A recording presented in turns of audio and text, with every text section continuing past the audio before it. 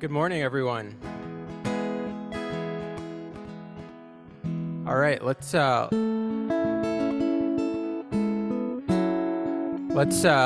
this morning by some worship. If you'd like to stand, you're very welcome to.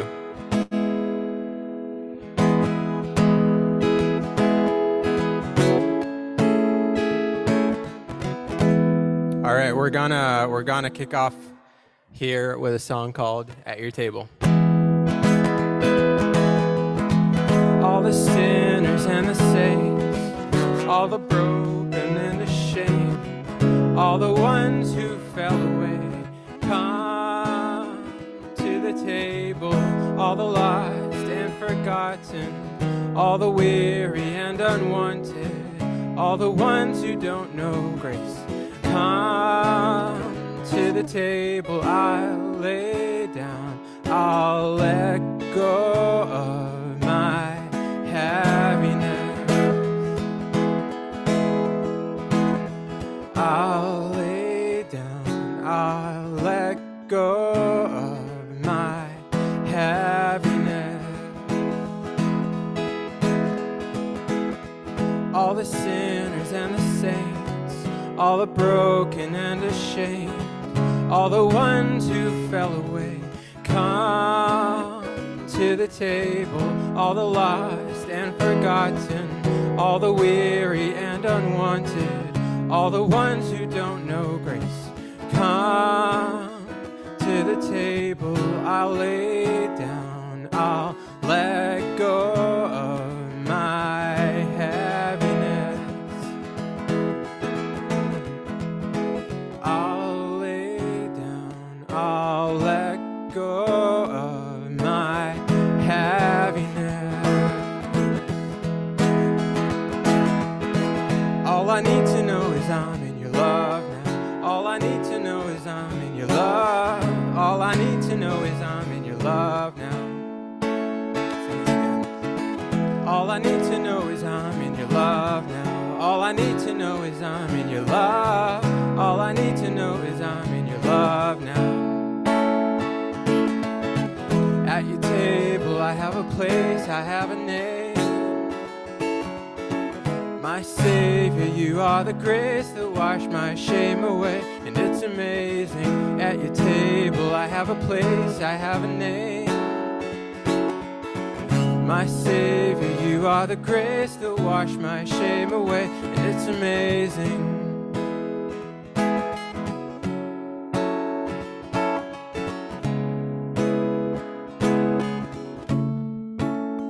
It's amazing.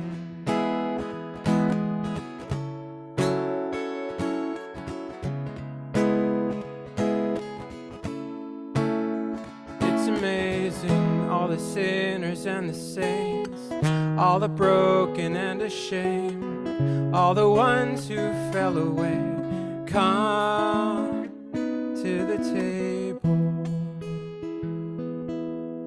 All right. I'm glad you're here today. You're at the table. Let's sing another one, and we'll have after this we'll have a chance to share how we've seen God in our lives this past week.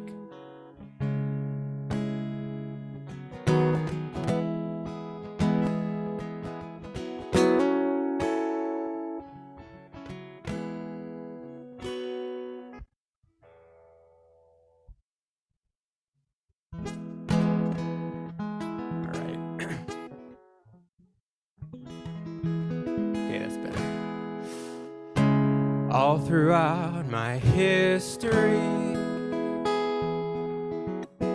your faithfulness has walked beside me. The winter storms made way for spring. In every season where I am standing, I see the evidence of your goodness all over my life. All over my life, I see the promises and fulfillment all over my life, all over my life. sing this together. If you see it, sing again. I see the evidence. I see the evidence of your goodness all over my life, all over my life. I see the promises and fulfillment all over my life, all over my life. Help me remember when I'm weak.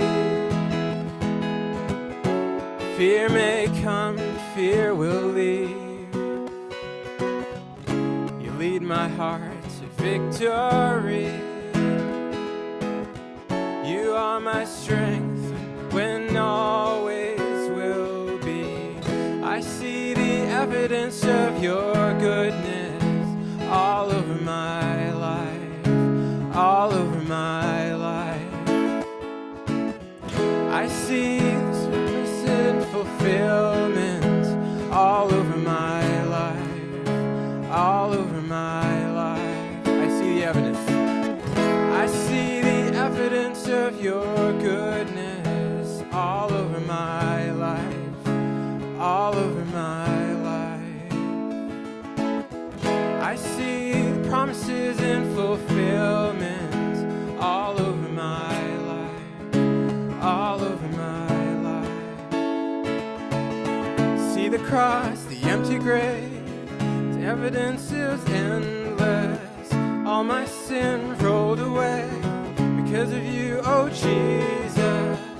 See the cross, the empty grave, the evidence is endless. Sin washed away because of you, oh Jesus.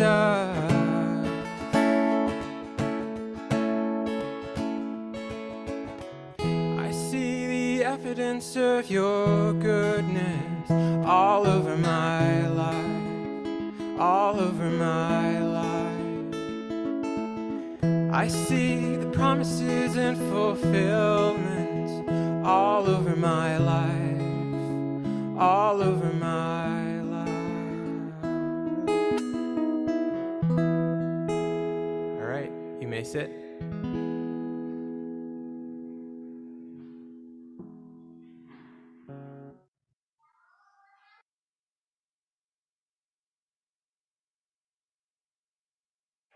Thank you, Emad. That was great. Good morning, church. Good morning. Lively today, yay, it's warm out. My name is Maddie Marshall, and I get the privilege of leading our testimony time. So this is the time in the service where we get to share exactly what that song was about. So that's really cool, how God's goodness and evidence of his goodness and faithfulness has been seen and witnessed in our lives and in the lives of those around us. So for those on Zoom, you can write your name in the chat if you'd like to share, and we'll spotlight you. For those here, you can raise your hand. I'll bring you the mic, and you can share. And this is a great way to encourage one another this morning. So who would like to share?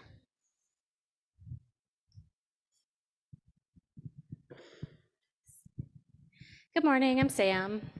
I wanted to share that over Lent, I used the calendar questions that Genesis put out. I don't know if anybody else signed up for them or saw them, but I just wanted to share my experience with them. So normally I don't do anything super special for Lent, like give something up or anything like that. But this year I decided with those questions to set myself a goal of daily journaling / prayer. And it was just super quick, like 5 minutes, 10 minutes, whatever I could get at the end of the day away from the kids. But just some of my takeaways, it really helped me to have a small time each day that was just for me, a quiet time to reflect and pray, which was really helpful. It often prompted me towards more positive thoughts or focusing more on what I was grateful for that day rather than any negatives or stressors that happened that day. And I felt that the daily prayers that were included with each one, it was nice because I didn't have to think of what to pray, especially at the end of a long day. And it started to get me into more of an intentional habit of praying, which I have a goal now to try to continue. And my kind of grounding verse that I used was Psalms 37:24. Though I stumble, I will never fall, for the Lord holds me by the hand. So I just thought those were really helpful, and I just wanted to share. So thank you. Amen. Thank you. So encouraging. Yeah, who else?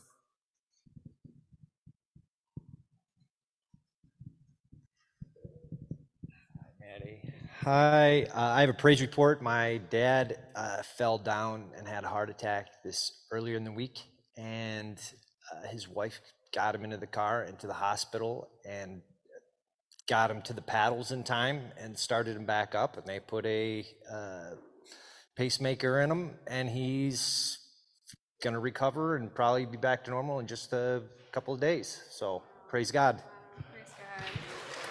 Praise God. Thanks for sharing that. Anyone else? Awesome. Couple. I'm going to go here first, and then I'll come over there.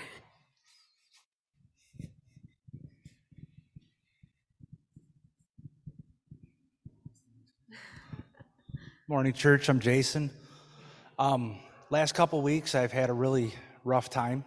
I felt like my cup was running over and I wouldn't be able to do it, and I just kept putting it in God's hands. My uncle had ended up in the hospital. We thought that he was going to pass. Kept asking everybody to pray for him, and he had a miraculous turnaround and ended up at physical rehab. On top of that, my wife, we thought she had cancer.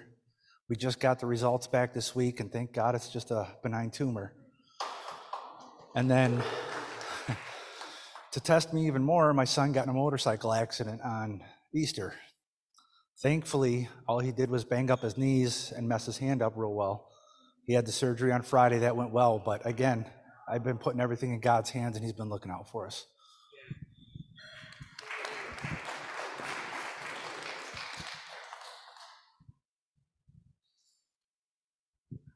Hi, I'm Jill, and for those of you who have heard, God's had me on a little bit of a writing journey this past year, just through writing the Bible study in the fall and just taking the steps where He's shown me what to do. And I got advertised this writing conference at the end of the month, and it seemed like a good opportunity of things to learn, of the next steps that I want to take. But it was like $200 for a day, and I was like, I don't know if I'm here yet. I don't know if I should go. So I prayed that if God would provide some extra money, that I would, then I would go.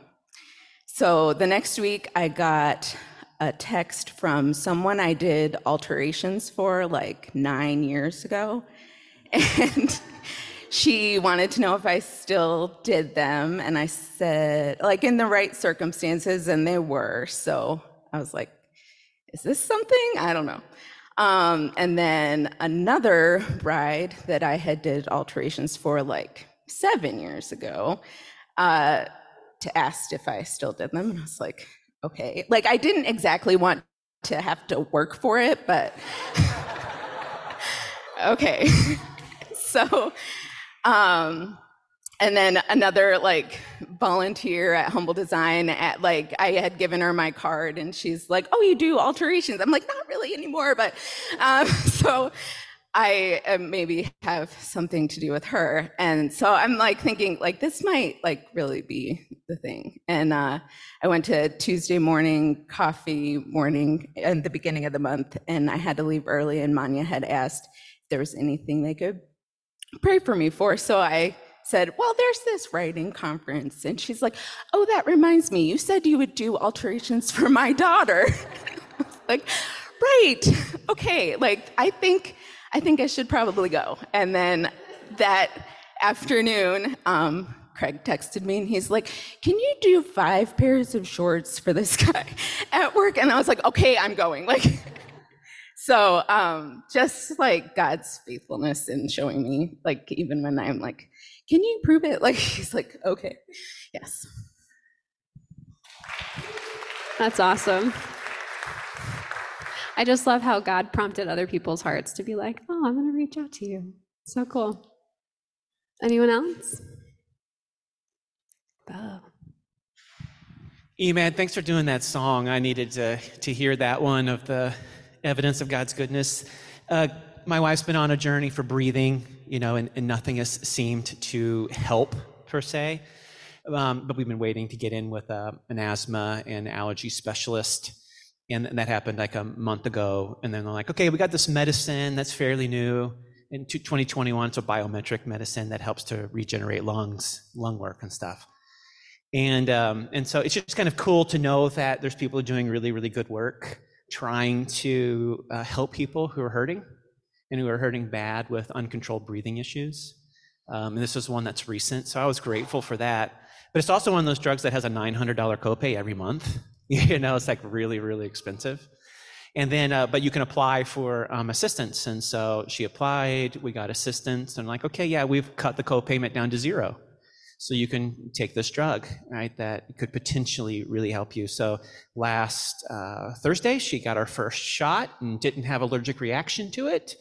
And so we're like, all right, Lord, may this bring some kind of renewal, some kind of that. So it was just sort of evidence of God's goodness at every way, continuing to hope and trust in God's provision, but seeing it as Emad, you encouraged us in that song to remember evidence of God's goodness. So I wanted to share it.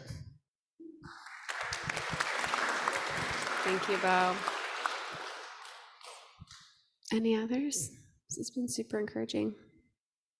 I'll share one last one. Some of you guys know we work with college students, and this school year is coming to an end. And so it feels like, oh, we're just going to coast and like love on our students and say goodbye and see you next year. And this past week, we had like 3 new girls come out, and God was like totally preparing their hearts. One of them was like trusted Christ with 2 of our other students, and just so cool to see somebody so eager. And another student was an Indian student from Kerala, and she had been like praying for community and walked by one of our meetings and came. So just cool to see, like, especially when you're like, where's God at work? Like seeing him like drawing people to himself, especially, I know maybe some of you have people who are not yet believers in your life. And so when you see God prompting and bringing people to himself and bringing them closer, it's always such an encouragement for me. So we're seeing that, and it's just really encouraging. So that's my testimony. Cool. Any others? Great. Okay. Well, Jesus, thank you for all that you have done. Thank you for watching out for people in dark times with health and emergency circumstances, for prompting people, for your provision, for your goodness. Thank you that you are at work, and thank you for the encouragement in the testimony of the saints this morning. We pray this in your name. Amen. This next song is called I Surrender All, and I had listened to it a lot. It's popular. It's but didn't like it. It sounded like defeat, or losing something, or failing, but got a nice melody, so I was playing it recently and saw it in a different way. I thought I'd share in a way that was quite opposite, that surrendering all, say I surrender all to Jesus,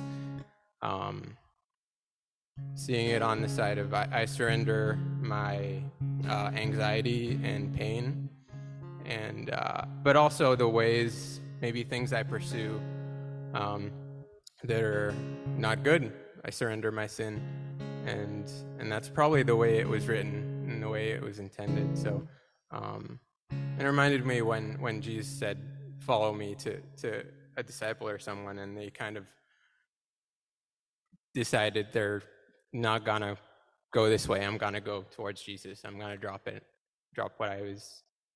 what I had, and I'm gonna orient myself this way. So that's how I see it now. So may God help us do that, to surrender to him. All right. All to Jesus I surrender all. To him I freely give. I will ever love and trust him, in his presence daily live. I surrender all. I surrender all to thee, my blessed Savior. I surrender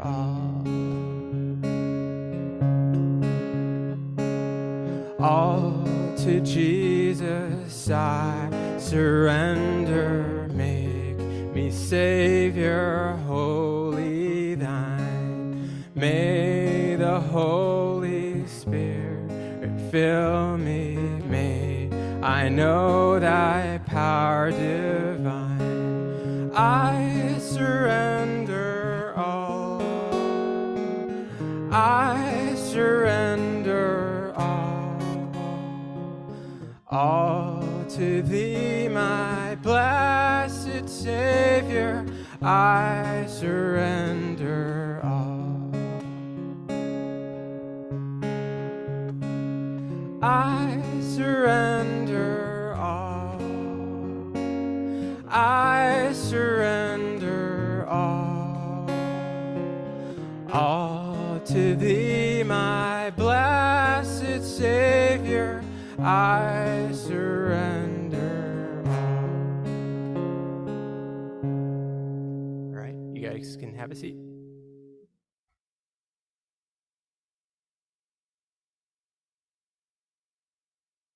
Thanks, EMAD. Good morning, everyone. My name is Jerry Gaskell, and I'd like to welcome you to Genesis. We're so glad that you're here this morning, both in person and online. Please take a moment to let us know that you're here by filling out either the digital connection card on our website or the physical green card that looks like this, that's in your pew.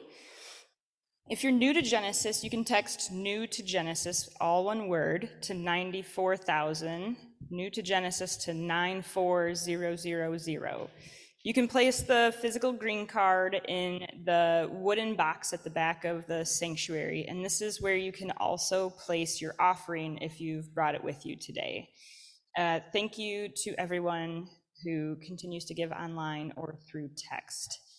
Dan has an announcement for us this morning, real quick before I do the rest.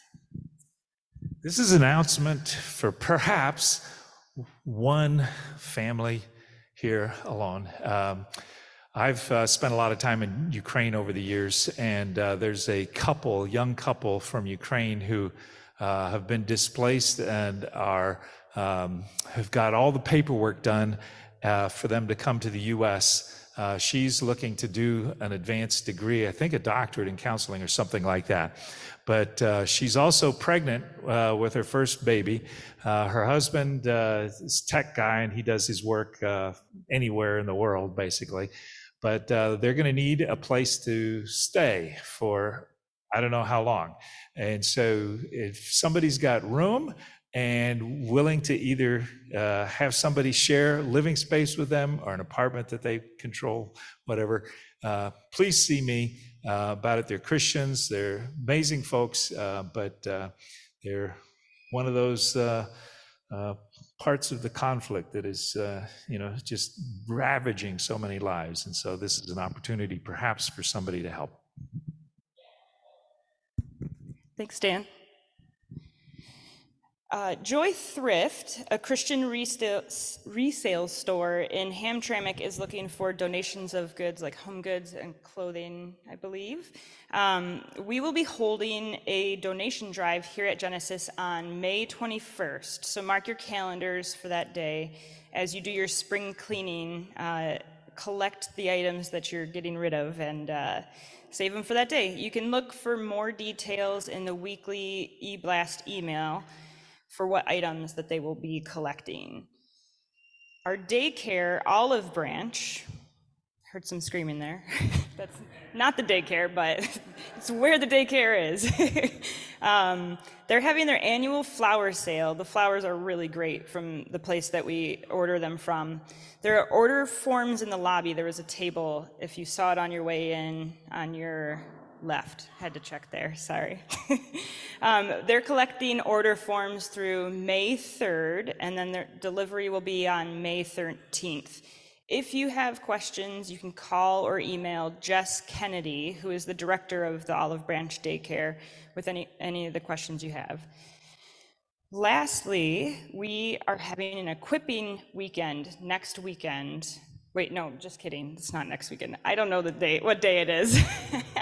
On May 6th, May 5th through the 7th, I guess, is the weekend. But Alex and Hannah Absalom will be joining us for that weekend. Saturday morning, which is the 6th, from 9 to 12, 9 a.m. to 12 p.m., we'll learn how to be more deliberate with words of encouragement for others.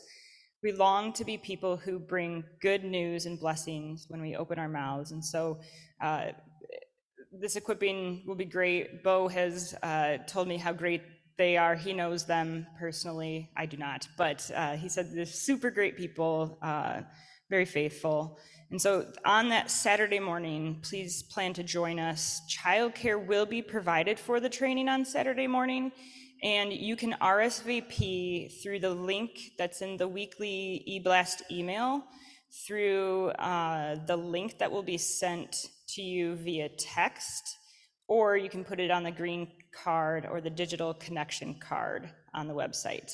And then Saturday evening on May 6th, the same day, from 7 to 9, we will be offering a time with Alex and Hannah for those who want to learn more about the naturally supernatural in our neighborhoods. And that this equipping time will happen in a home, and all are invited. So the location for that is still to be determined, but mark your calendars and please plan to join us for both of those times. And now I'd like to release the middle school students. And for those that are staying in here, turn to your neighbor and say hello. Thank you.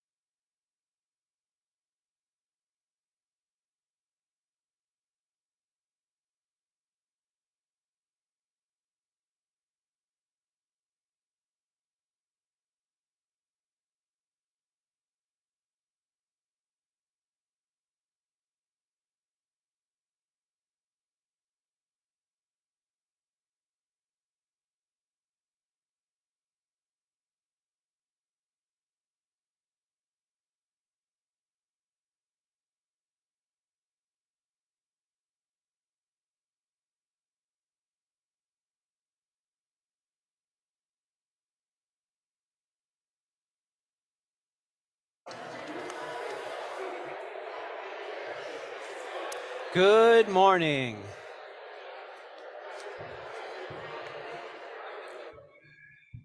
Welcome again.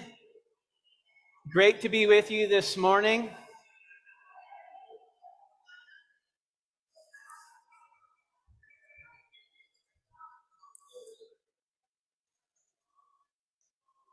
I'm Bo, one of the pastors here. Welcome if you're joining us for the first time. Welcome to those online participating in that way. Love that you're with us. I want to jump into the teaching. We have a rhythm, a pattern of how we gather and what we do. And typically, the way that pattern goes is the second Sunday, which was last Sunday. We call that a discussion Sunday. So we set up some context, and then we gather in just pockets of people, and we say, let's all of us get our hands and our minds on this concept and teach each other and learn from each other and fully participate with discussion. And so typically that happens on the second Sunday. Last Sunday was Easter, and we felt like, that's not the Sunday to do that. So we're actually going to make Discussion Sunday today. So the service is still the same length, hypothetically, and but we want to create time for you to sit in a pocket and just to listen and observe and share your thoughts and your experiences. Experience is learning.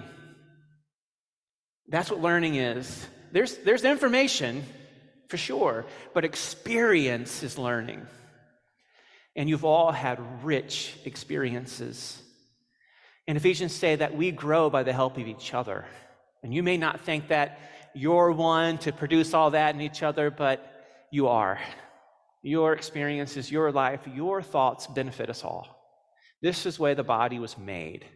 And so we create a little context. You don't have to share, but we just think it's a beautiful time. There's a facilitator who will lead that, but I want to create some room for us to engage these concepts and stories around the person of Jesus and have time to do that this morning. So we're in a Sunday out of Easter. If you're familiar with a church calendar of sorts, there is Lent that leads up to Easter. And then after Easter, they begin counting again. In Lent, we're counting days and counting Sundays leading up to the full celebration. But each one of those Sundays of Lent are celebration Sundays. But after that, we're leading up again to this marking moment of Pentecost, which is in Acts 2, where the Holy Spirit's being poured out. Now, the Spirit was released as the Spirit was released out, and we're going to see that today in this reading. But we're marking this birth of the church, this birth of the people and the children of God, which is going to show up in today's reading. So glad that you're here. Let me pray as we're going to be looking at this ancient text, but we know it's the Spirit who is the teacher. This was the gift.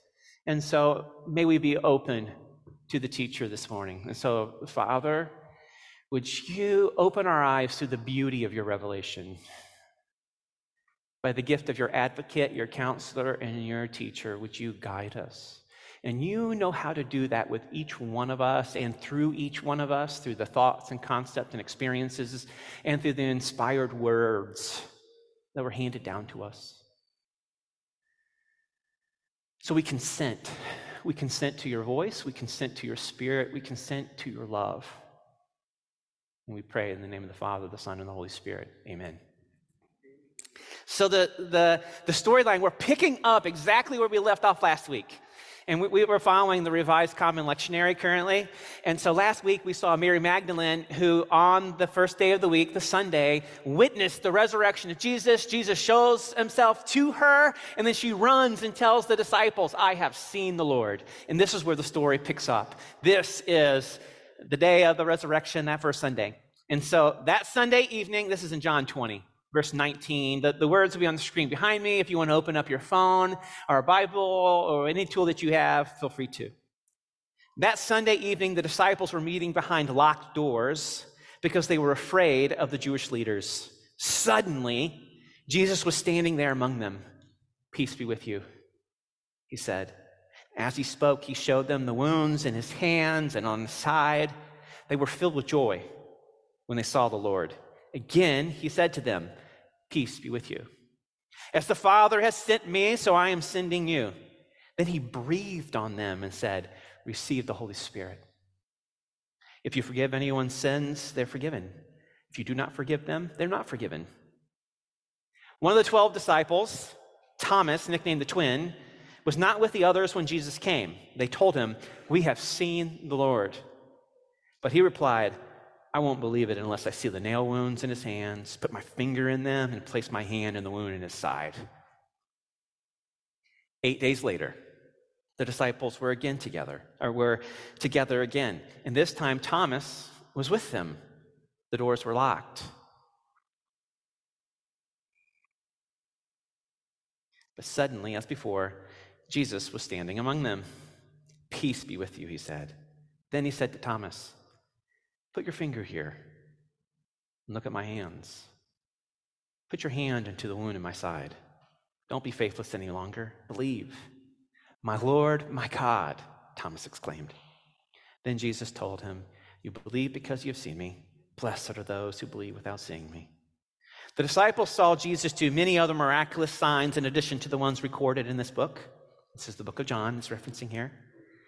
But these stories in the book of John were written so that you may continue, or that you may believe that Jesus is the Messiah, the Son of God, and that by believing in him, you will have life by the power of his name. So again, this is a resurrection passage of Jesus being raised from the dead and revealing himself to others. There's some continuity to the story, and there's some discontinuity. The continuity is that, so here's Jesus who's raised from the dead, and all of a sudden he's just visually appearing in locked rooms. Sort of spirit-like. But it lacks continuity because then he's like, "But you can touch me, here's my wounds." A physical body there among them. But Jesus shows himself to them, reveals himself to them. They, upon seeing Jesus, had the same response that Mary did. "I have seen the Lord." They didn't believe Mary, and Thomas doesn't believe them. No one's different here. But what I love about this story is this first word of Jesus: "Peace be with you." And not only once, but again and again, he says this word of peace, and then he comes closer to them and shows them his wounds and his hands, and he says it again: "Peace, shalom be with you." And yes, this is a greeting. If you go to common day in the Middle East world, this is the greeting they give. Shalom aleichem, peace be with you, and also with you. But is Jesus saying something more? Is he offering his peace? Now, these doors were locked. Now, they're locked because they're afraid, because 2 days before this, their rabbi, their master, whom they were disciples to, they had asked, "Can we be at your right hand and your left hand?" They just saw their Lord, their master, their rabbi murdered. And with a scheme, with a plot by the religious leaders and the powerful leaders, and they're uncertain, hey, are we next? I mean, we were all following around with them. So they're afraid. And they have legitimate reason to be afraid. They just witnessed a lynching. They just witnessed something, this atrocity. And they were with him. And they're afraid. They're terrified, so they lock the doors. And here's Jesus: "Peace be with you." When Jesus was with them and trying to let them know, trying to tell them what was going to take place so they would believe. In John 14, just days before this, moments before this, maybe sometime before this moment, when he was still with them, he says, "I'm speaking this with you while I'm still with you." But the advocate, and he's going to talk about this promise of the Spirit, the advocate, the Holy Spirit, whom the Father will send in my name, will teach you all things, remind you of everything I've said to you. Peace I leave with you. My peace I give you. My shalom, my wellness, my well-being, I give this to you, and I don't give as the world gives. Do not let your hearts be troubled, and do not be afraid. Jesus gives them their peace, gives them his peace, and he says, I don't give as the world gives. When the world gives something, it has limits. It runs out, and it's good for a season, and then it fails, or it spoils, or it fades. But what Jesus gives doesn't. He doesn't give as the world gives. I'm going to give you my peace. Don't be afraid. And I love this word. And I think it's a timely one, and I think it's one that's for all of us. In the midst of true things that make us afraid, in the midst of all of these things happening in our world that seem to be shouting, you're in trouble, there's not enough, you're alone, no one has your back. And yet, here is this whisper or this shout from God, I give you my peace, my well-being. I pray that we'll be able to hear that first word from the risen Jesus for us today. This story has an overarching arc to it, and I'll get to it here in a minute, but I want to point out one more thing before I do. I find it really interesting in this one is that Thomas is referenced. And so Thomas isn't there, all the other disciples are there. Jesus shows him his hands and his wounds. They see him, they believe. Thomas shows up a little bit later, who knows when. They try to share it with him, and he's like, unless I see him, I'm not going to believe. They said, we've seen the Lord. Now, Thomas isn't responding any differently than any of the other disciples here. He does get a bit weird when he says, you know what? I'm going to need to stick my hand in his hand, and I'm going to need to stick my hand in his side. So yeah, he gets weird there, a little bit extreme, but before this, it's nothing different. And we all get a little bit weird in this way. Even this week, I was hanging out with Manya, who's with our kids, and she was like, hey, does your stomach get a little bit queasy? Because I want to show you this picture. If anyone ever starts a sentence that way, you just say, hey, I'm good, no thanks. I'm good. It's almost like someone saying, do you want to smell my finger? The answer is always no. And so, because she's like, oh, my mom, she fell and her knee blistered up and it got blisters on it. And it was just really kind of crazy. Do you want to see this? And I'm like, no, I'm good. It's like in the same way that somebody says something like, hey, I don't believe in gossip, but you're like, hey, we're good. You don't need to say anything more. Please stop talking. If somebody says, I'm not a racist, but just say, shut up. We don't need to hear it. No. So yeah, he gets weird. We all get weird. But he's not doing anything different than any of the other disciples. He's just saying, unless I see it, I won't believe it. He's like, I need to know that the crucified one is the risen one. That's what he's saying. I want to know. This isn't like I need proof, but I want to know that the crucified one is the risen one.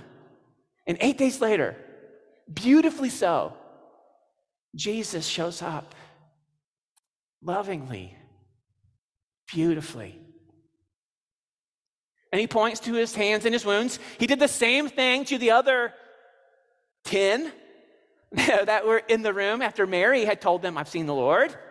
But he just says, do you want to stick your hand here? Here, put your finger here. Touch here. And Thomas doesn't. Now, for those of you who have been in the church, what synonym, when we talk about Thomas, is now used to describe Thomas? Doubting Thomas. So when we talk about Thomas, doubting Thomas is the name that's thrown upon him. Why is that? Now, yeah, he doubts, but he doesn't doubt anymore. I want to call him doubting Peter and doubting John and doubting all of them. They all doubted. There wasn't just one of them that doubted. They all doubted. But not only this, what Thomas says next is one of the only statements like this in the entire Bible. Upon seeing Jesus, he says this confession that is different than any other. My Lord, my God. My Lord, my God. Now you get for those of you who come to church and we've been taught, we've been told, Jesus is God. Like that's when we didn't have to make a jump there. We didn't have to make a leap. When you show up to a place like this, we're worshiping Jesus, we say, Jesus is God, the exact representation of God. You want to know what God looks like? Look at Jesus, but they didn't have that. When they heard Messiah, when they heard Son of Man, that wasn't God. And so here is Thomas, upon seeing the crucified one as the resurrected one, this confession, my Lord, my Master, and my God. Thomas is not doubting Thomas. He's confessing Thomas. He's confessing Jesus is Lord. And yes, Jesus throws out this blessing and saying, hey, don't be trustless, don't be faithless, but believe. And how blessed are all others who are not going to get the chance to see in a locked room the wounds in the person of Jesus showing up, but yet Jesus is still revealing himself again and again and again over time and space.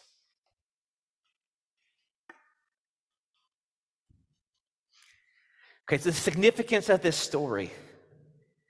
What I think is so significant about this whole arching story of Jesus showing himself connects to the bigger arc of the story, what's happening with Jesus. And John tells it a little bit differently than the other gospels, the other writers. And John begins his story not with telling a birth story of Jesus, but he begins to tell the story of how Jesus wants to birth something else, that God has a plan to birth something. And it's not about the incarnation, but it's here in John 1, it says this, "But yet to all who did receive him," this is the Word made flesh, this is the one who had come, "to those who believed in his name, who trusted, he gave the right to become children of God." Children born not of natural descent, nor of human decision or a husband's will, but born of God. John begins this writing of talking about a people born of God. This kind of birth that's going to take place. This arc of the story of God pulling children to himself and making them his, that we could participate and be with God and one with God. Early on in that story, it goes on that as Jesus was even meeting with one of the teachers, he tells him, "Hey, you've got to be born again." And that teacher's like, "Well, how can you get back into the womb? How can something that has already been created be recreated? It can't." And Jesus is like, "Oh no, yeah, you don't know anything, but you must be born of the Spirit and water." There has to be a birth that's going to take place that God is wanting to birth. And Father John Bear, who's a British Greek Orthodox priest that I'm loving learning from, and I was listening to him describe this moment, and he says, this is a story of a birth, because it's the arc of the story of Jesus, that God is wanting to give birth to a people, the body of Christ, his church. And this is what we're seeing happen in John 20. And it begins with a sealed room. What's so interesting, and these are things that you're looking for, these patterns and these illusions and these storylines. And the storyline of John, when he talks about this locked room, he doesn't even call it a house. He just says they're in a locked room. They're sealed up in a locked place with no one to get in and out, like a womb.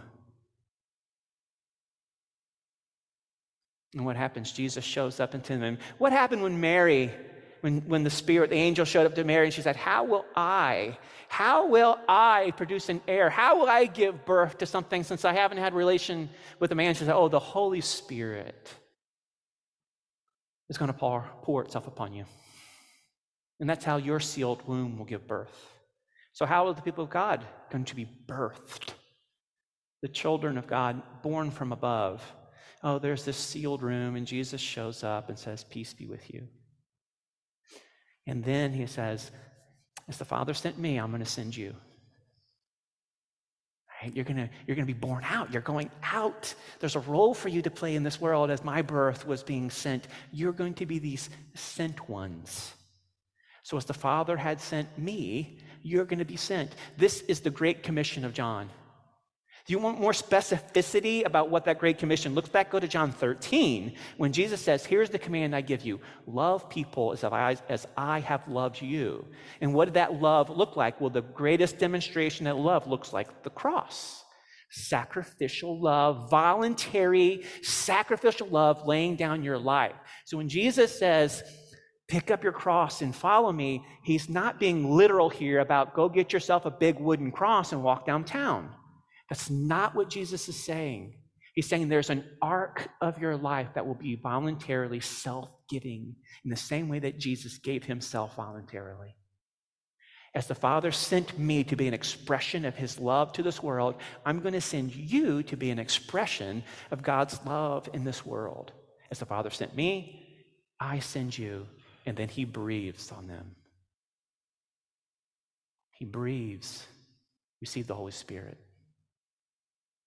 This is an allusion back to Genesis 2, the birth story of all creation. The first day of the week is where Jesus says they find themselves here, this new creation being born out. He breathes on them and says, receive the Spirit of God. This is what you need, this new creation born of the Spirit. Here, go and forgive. And he sends them with this message: as you forgive people, they will be forgiven. And as you withhold forgiveness, they will not be forgiven. Go. And he sends them out. This is a birth story of the church being sent out. The arc of this, a God shaping a people who can participate in his life. And what does that life look like? Voluntary, self-giving love for others. This beautiful expression of living. That's what discipleship is. I think sometimes when we hear the word discipleship, we think it's these religious jobs and tasks and duties, but it's all leading to this expression of overflowing love towards one another. What's the great commands of God? Love God, and if you want to know what loving God looks like, love your neighbor, your brother, your sister, your enemy, and everyone. This is the arc, and you need the Spirit of God to birth you into this life as children of God, participating in the grand schemes and the grand plans of this world for the hands and the feet of Jesus to be birthed out. This is a birth story. It's not the birth of Christianity, it's the birth of the church.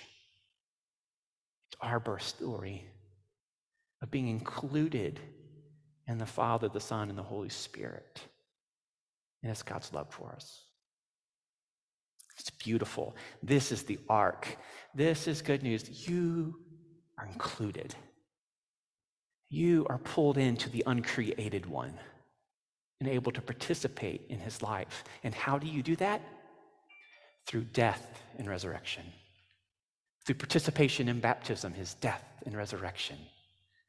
Through your own death and resurrection of our own saying, oh, we will follow you in sacrificial, self-giving love voluntarily to love others in your name. Now, I want to take 1 second, and then I want to share a story of what this could look like, and I'm going to silence my phone. So Jesus is talking about this forgiveness and retaining. This sounds pretty weird. Who's up for doing this? Who wants this job description being like, hey, I want to send you out. If you forgive them, they're forgiven. If you retained, it's retained. Woo! Yeah, right? I mean, it's like, wow. But we need the Spirit for this. There's a couple different ways, and we can wrestle with this. We can sit with this. We can say, what does Jesus mean? So I love how Eugene Peterson, he translated a version of the Bible trying to help. He was a pastor, but also a theologian, attempting to help his church understand the words of Jesus and to be able to worship and to be able to dig into it. And in the Message version of this, he says, if you forgive their sins, they're forgiven. But if you don't, what will you do with that? If you don't forgive them, what are you going to do with that sin? If you're and he's kind of like, oh no, you don't want to hold on to that. That's how he takes that passage. He's like, oh, forgive them. Let's look at the life of Jesus and what Jesus did in the proclamation of forgiveness of sins. He went around with that authority and was like, to people who are being healed, you're forgiven. Your sins are forgiven, go in peace. Your sins are forgiven, go in peace. When he was on the cross, Father, forgive them, they don't know what they're doing. It's a declaration of forgiveness. Now, another way to take this would be that Jesus is sending them out with this proclamation of the message that Jesus is the light of the world who brings forgiveness of sins. And there was only one time, or at least there might be, but there was one specific reference in the book of John where Jesus retains sins. And it's in John chapter 9, and it's with the religious people. And the religious people were, because Jesus heals a blind person on the Sabbath. And they're really troubled by that sign.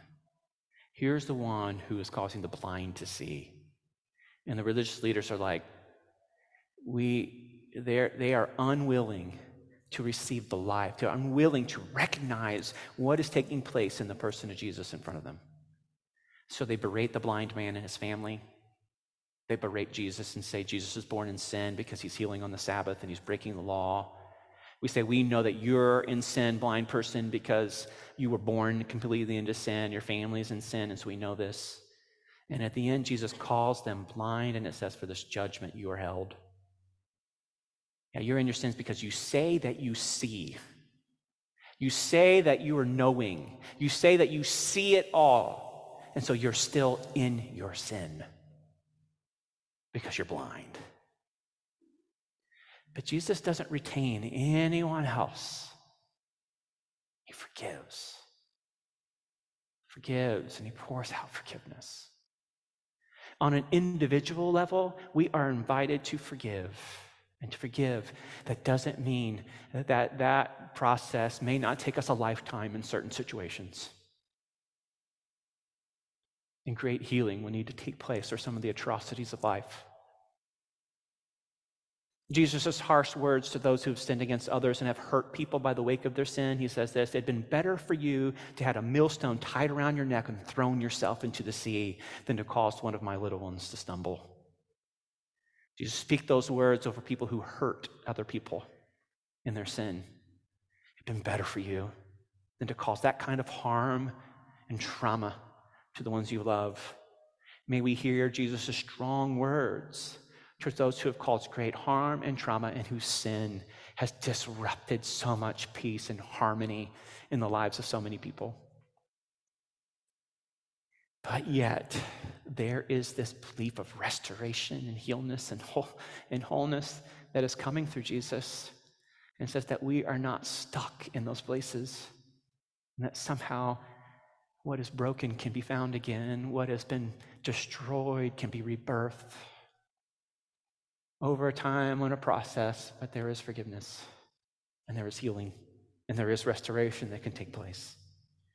May God extend us mercy as we walk this journey of understanding these words and to be people who know what it is to be born as the people who are born as the children of God, the church. And so I want to do one story I want to share. So Mark, would you come up here? Because I think I want Mark to share this story. It is an anecdote. It's one story of what this looks like. I think this is one of our mottos here. We actually say it's one of the uniques. We have a couple things that we say that makes us a unique people. And the uniqueness for us, one of them is that we say our heroes are among us. Everyday people living like Jesus. No celebrities, no fancy nothing, no masterminds, nobody carrying all the answers. Our heroes are among us. This is you. We're all included in this. Everyday people living like Jesus, children of God, bearing the fruit of the Spirit of God and living that out as we all get to see it in the beauty of it, and we marvel in God's good, recreating work in all of us. So I've invited Mark because I heard a story, and I shared a portion of it with you a number of weeks ago. But I invited Mark to do it again because I think this is what it looks like. Like, what does it look like to be born from above, and what is the fruit of that? Because that's what Jesus is pointing to. I'm sending you, go forgive. Let him loose. And so, Mark, if there's a little bit of context, would you start us the story? I mean, it's a story of his father's death that just happened. So would you sort of bring the people into the details of this last year with your father? Yeah, good morning, everyone. Thanks for having me share this story. I'm learning in my life lately a lot more than I think I used to, that knowing and doing are different things. And then through the Psalms, for instance, I was reading about praise your name in a congregation. And then at one point, Bo had asked, like, hey, are you ready to share? Like, oh, I don't know yet. And then instantly that passage, like, oh, wait, I could have praised God for what he is doing in the congregation, and we are the congregation here. So that was exciting in a small way to just have that chance to tell you what God has done and is doing. Now, I'm going to open 4 drawers, if you don't mind, and then I promise to shut them all, otherwise I'll be all over the place. I can be incoherent, but hopefully you'll keep me on task too. Anyway, my own hero, you mentioned heroes, is my grandfather on my mom's side. He's the reason I became a history teacher, and during World War II, he fought in the Dutch resistance. Mind you, now you think, ooh, this warrior, but he was like a 17-year-old punk, which makes me laugh because I have younger kids and I teach sophomores and juniors, but he did things. He had a strong sense of right and wrong. Long story short, he was, at one point, he must have been 18 and a half, 19. Along with some friends, he ambushed a transport because the Dutch fascist police had arrested a bunch of people in hiding at his mother-in-law's house. They were always hiding at least 9 Dutch Jewish people. They had been found after the camps, and then my grandfather and 3 other friends were able to ambush the transport, set them free, found new hiding places. And that's how they survived. And I'd always said, like, wow, like, would I do that? Like, in a perfect world, I think I would be that person too, like, yeah, I'm in the resistance. In actuality, statistically, we know not many people would have. I do know whenever I got in trouble, my mom always yelled at me, like, you're just as impulsive as your grandpa. Like, and I thought that was a cool thing, like, oh, maybe I would do impulsive, ultimately good things. So fast forward, he was honored by the state of Israel with the Yad Vashem. Like in the Jewish tradition, he became a righteous Gentile, because again, for putting out his life on the line to save Jewish people from death, basically. And I met the people that he saved in 2013, and they thanked me as if I had done any of that. But no, my grandfather simply is the reason I became a history teacher and a believer. He became a believer later in life, had a big impact on me, and I became a believer as a senior in high school. Now, my own father, oh, there he is, on the bike there, he was 79, and he was, last November, he was hit by a car, driven by 2 young women, I think they were like 22, 23. Oh, that's an interesting connection. Here's my rabbit trail. We're actually en route to visit a secret village in the forest that during the war had been hiding 200 people, Jewish people, and the same grandpa I told you about. He was part of bringing food and those things. So biking there. All of this, and this is where I will get to the point. The fact that God is my father becomes so clear in those moments of, wow, I could not have orchestrated or arranged any of this myself. Because of course it was always hard having my life in America, my family in the Netherlands, but it was beautiful moments all the same. Whenever I did see them, it was just warmth and good quality time together. This very last August, a couple of days before the school year starts, I had this strange sense of, you gotta go, you gotta see your dad, you gotta see your dad. I call it a prompting. Now I know it was more than just a prompting. Was it God, through the Holy Spirit, telling me, you wanna go see your dad? And again, I don't have to over-spiritualize it. I know what I'm talking about. Sometimes you just know, it clicks. Like Manya, there she stands. She did not object that I was abandoning her again for 10 days on a trip. Which I tend to do. So thank you, Manya, at times. But no, she agreed. Like, you need to see your dad. Magnificent 10 days, and it just felt rich. And then, early November, my sister calls me. My 4-year-old sister Anushka, and she couldn't even speak. Like, she was so choked up. Like, hey, Papa is dood. Hij is aangereden door een auto. Like, he's basically dead. And then she couldn't even get it out of her mouth, like he's dead, like a car hit him. There we are, last August again. And took the plane, was there for the funeral. But there was this incredible sense of peace. And it was still strange, of course. I saw my own father. I think that photo might be there as well, like looking at the open coffin. And it looks peaceful, like he had, that might be the one, yeah, there. as if it was him, but it wasn't him. It was just a puppet of sorts. And then the memories came back, like, wow, like, I tried to imagine like what he sounded like and what he would have be like. And what overcame me was mostly the sense of peace again. And then one thought instantly was, what about those girls, those drivers of the vehicle? And my sister, I told her, like, should we reach out to them? And she instantly clicked with her. She became a believer later in life. I have a little bit of that to do with that, but of course it's God. Later in life, we both became believers. And then my sister reached out after the funeral to the police authorities, because initially it was treated like a crime scene, like did they speed?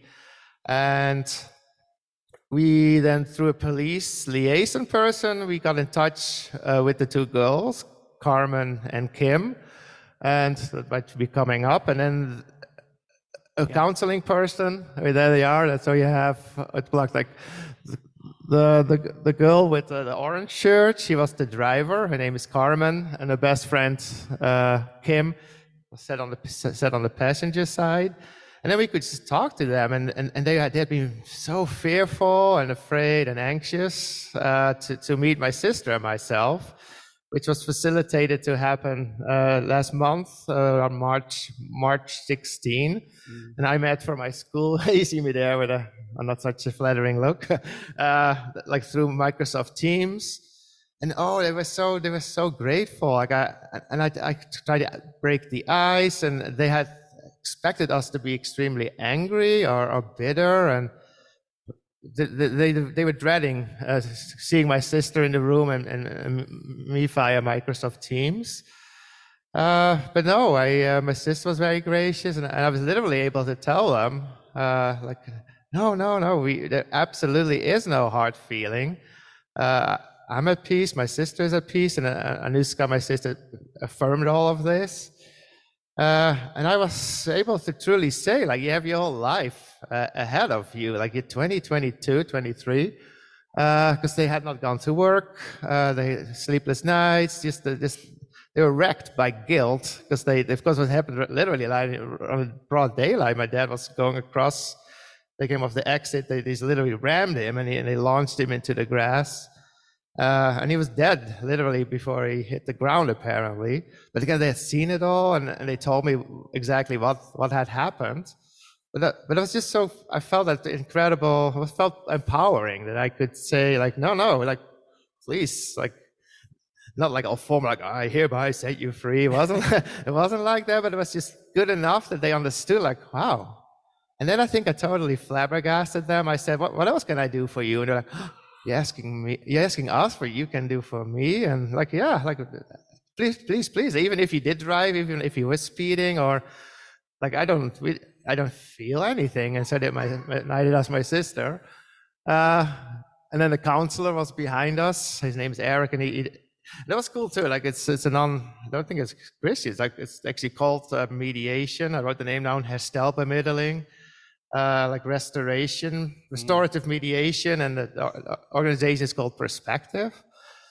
And then last night, after Bo and I had talked on the phone, I looked at some of these photos, and then it hit. Then I'm sure you have had that too, that sometimes you have a little like laughing, bubbly moment with God when He kind of makes something clear to you, or you have that, oh, haha, good one. I think that's the cool part of truly living with God as your father. And he said, like, hey, remember, you always wanted to be like a grandpa, like setting people free. And in my head, it had to be with a gun, like, it had to be all cool. And he said, no, but you know what, actually, thanks to Bo, actually, it hadn't even dawned on me, like, you literally set two people free. And Amanda Hines, she's here, the other day, she saw me in the parking lot, and she had heard the story. She said the same thing, do you realize you just set people free, like, from this heavy chain almost? And then I was like, oh, and then I guess I'm slow. It didn't even dawn on me. But then last night, finally, after we talked, that God basically had that smiley moment, like, hey, because I saw an old photo of myself. I had a chance to see my grandfather's name inscribed on a wall in Jerusalem, like where all the righteous Gentiles are honored, those who risk their lives to save Jews during World War II. And then I said, like, oh, I think I left a little message, like, oh, if I only could be like you someday, that would be awesome. and then I was like, and in my mind, it wasn't brave, it wasn't exciting. Like, it was just meeting with Carmen and Kim. But yeah, they left like as if a very heavy burden, I guess, had fallen just off them. And then we're still in touch now. Like next time in the Netherlands, we want to meet. And I was able, like I said, to break the ice. Like, oh, as long as you buy me apple pie, I'll show up. And then they thought it was fun. And it was just as if I had known them, and my sister too. So it was a beautiful thing to just do that. Now it's finally, I'm hoping I'm closing all these drawers again. Like I started with my grandpa, ended it, like maybe God reminding me, well, not maybe, reminding me, maybe he became that person. That is the whole, I know, I forgot what I was going to say. Haha. Hang on, I'll come back. I have no idea. I guess I'm not supposed to say it then. Now let's not over-spiritualize that either. I think you closed every door or drawer that you opened, right? Yes. Like, oh, that's what it is, and not an unflattering one. That's what I was going to say. On the one hand, it feels so special, and at the same time, in my daily life, I struggle with forgiving a colleague at work who's doing a lot less. So that's interesting. Like you can have these amazing moments, like whoo, it's a sainthood, and then I'm like, oh, here we go again. I'm a jerk who cannot forgive someone else for tiny little things, and it bothers me. And then, like you said earlier, when I'm not setting people free, then I'm actually the one who has arguments in my head with that person, and oh, yeah, I know I was right, and blah blah blah. So that's still a quick reminder. Oh, you're very human, unfortunately. Anyway, that was it. Thank you, Mark. Drawer is closed. Awesome. And so, hold up. So, I love it that story, it's not your story, right? It's Mark's. But it is a story of what could it look like for the children of God as they live in the world. And as he admitted, he's not a perfect example of this. But he is a living example of this as a child of God. And this life that we're invited to of voluntary, sacrificial love is just that. It's voluntary.